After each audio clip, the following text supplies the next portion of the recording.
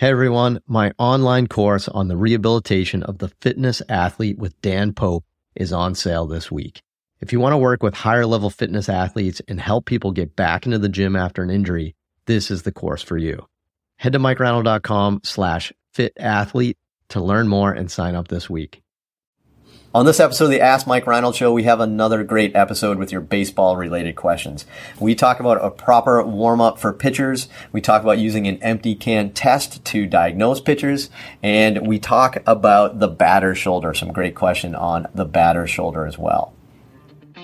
The Ask Mike Reinold Show. Helping people feel better, move better, and perform better.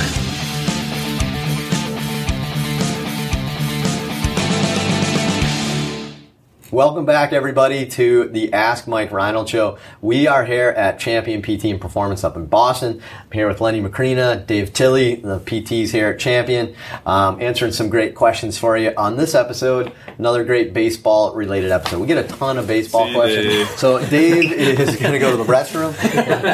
No. A lot of the principles for all these sports are applicable to everybody. I treated 3 baseball players this week. Yeah, they're all, it's all the same. So we get a ton of baseball questions. So every now and then we want to make an episode like this that's just, baseball specific to the crowd that just wants that. Because we get so many of them, but we're good. I notice Lenny has his ASMI coffee tumbler. Thank you, Dr. Fleissig. Yeah, that's awesome. ASMI American Sports Medicine. Homebrew, cold brew. Lots of advertisements here. Thank you, Starbucks. We get some great baseball questions today. So, without the student, I will take this round, I guess, of questions. But let's see. First question from Rocky from New Jersey, not Philadelphia. Rocky from New Jersey, close enough. I've been doing a little research on what a proper warm-up routine is for a pitcher. I see a lot of things out there for warm-up. Bands, heavy balls, body blades, foam rollers, massage sticks. Oftentimes I see major league relievers just do nothing and stand up and just start throwing. No stretching, nothing. Can you speak about what you think a proper pitching warm-up consists of? Wow, you hit it on the head right there. Major league reliever. Here's what happens with the bullpen. Something happens in the middle of the game. Not every time you get to just warm up people based on matchups in the middle of a big league game, right? You can't script everything with the relievers. So sometimes something implodes. You get 3 pitches in a row. You go double, double, double. I don't know, something like that. And they're on the horn calling down to the bullpen to get somebody hot as fast as they can. In that concept, the phone rings and it's like, you're up, Mike, get up in the pen. And you literally got to get up out of your seat and start throwing because you may have to go and pitch in 30 seconds, 60 seconds. It's usually not that fast, but that's real. So I think that tells you a lot. The big leaguers, they get ready all day, right? They prepare all day. That's their job. So they're playing catch in the afternoon. It's not like their arms not ready like a kid that was in school all day, maybe hasn't had practice for a couple of days. I think that's a big difference between them. But I think the simplicity of what big leaguers do is actually important. We see a lot of kids nowadays that think they need a 30 to 45 minute routine just to freaking play catch. And it's crazy because then you go to the minor leagues, you go in college or something like that, and you have a long bus ride, the bus breaks down, you get in at 11 in the morning, and you got to get hot for a 1 o'clock game. I mean, life's is going to be perfect that you can do a 45-minute warm-up. So, wow, I'm taking a long approach to this answer. I apologize. But, so as you can see, I don't think there's a lot. I think one of the most fundamental principles that we subscribe to here with baseball players and all athletes is we want you to be you every time you pick up a ball, every time you play your sport.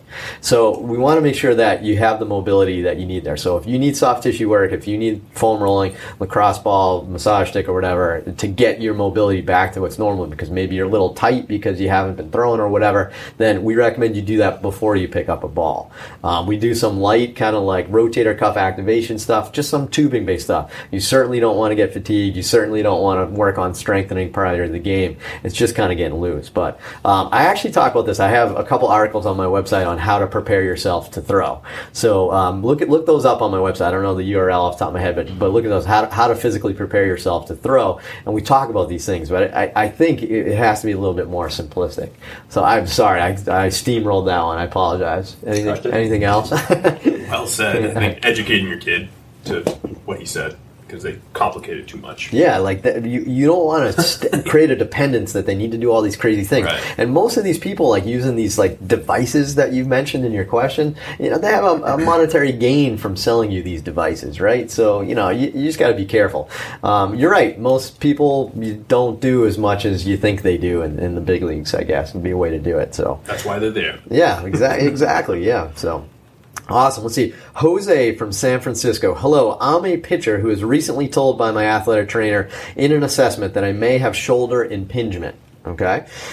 He said he did an empty can test on me, and when he was pushing me up, I had to resist, and I had a little pain and weakness in that position.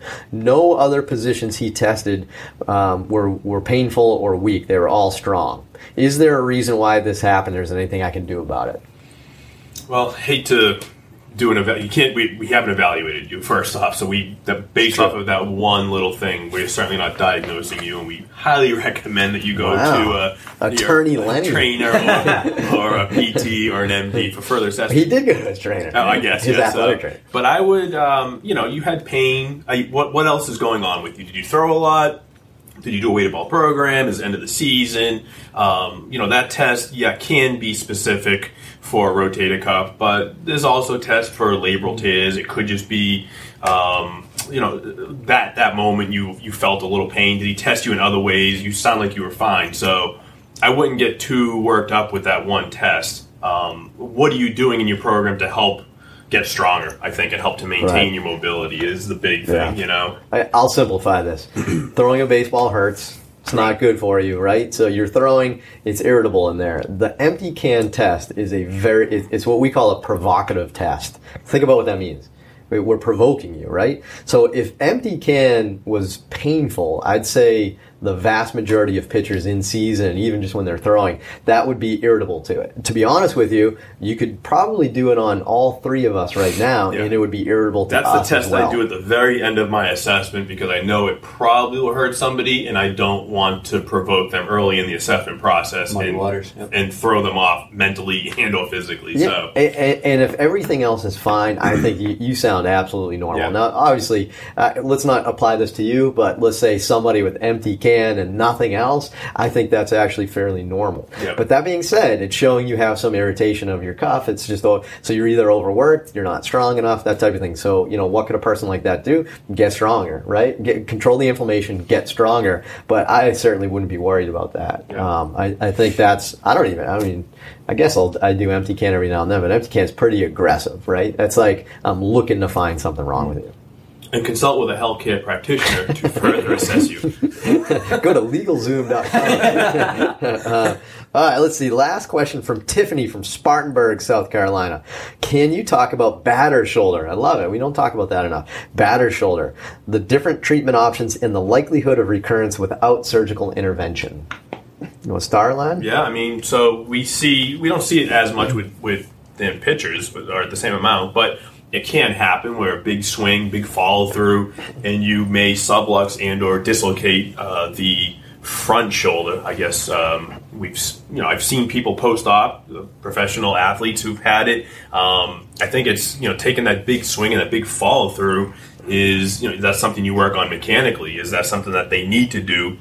Having such a big swing like that and a big follow through can provoke the shoulder, and over time the shoulder is going to potentially break down. So I think biomechanically looking at this swing and maybe trying to fix that aspect of the swing could help prevent future injuries as a simplistic approach. I don't know if you have anything else to add. I'm trying to think, is there an official classification system for batter shoulders?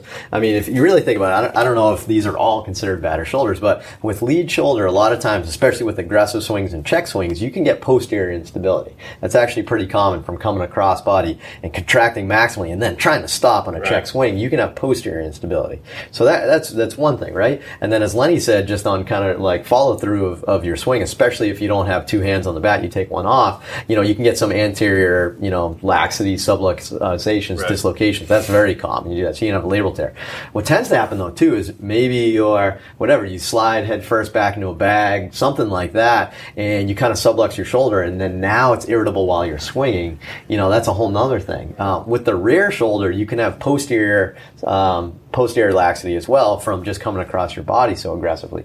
So I don't know if is batter shoulder one of those, because those are really three different things for me: anterior, posterior, and posterior on the rear arm.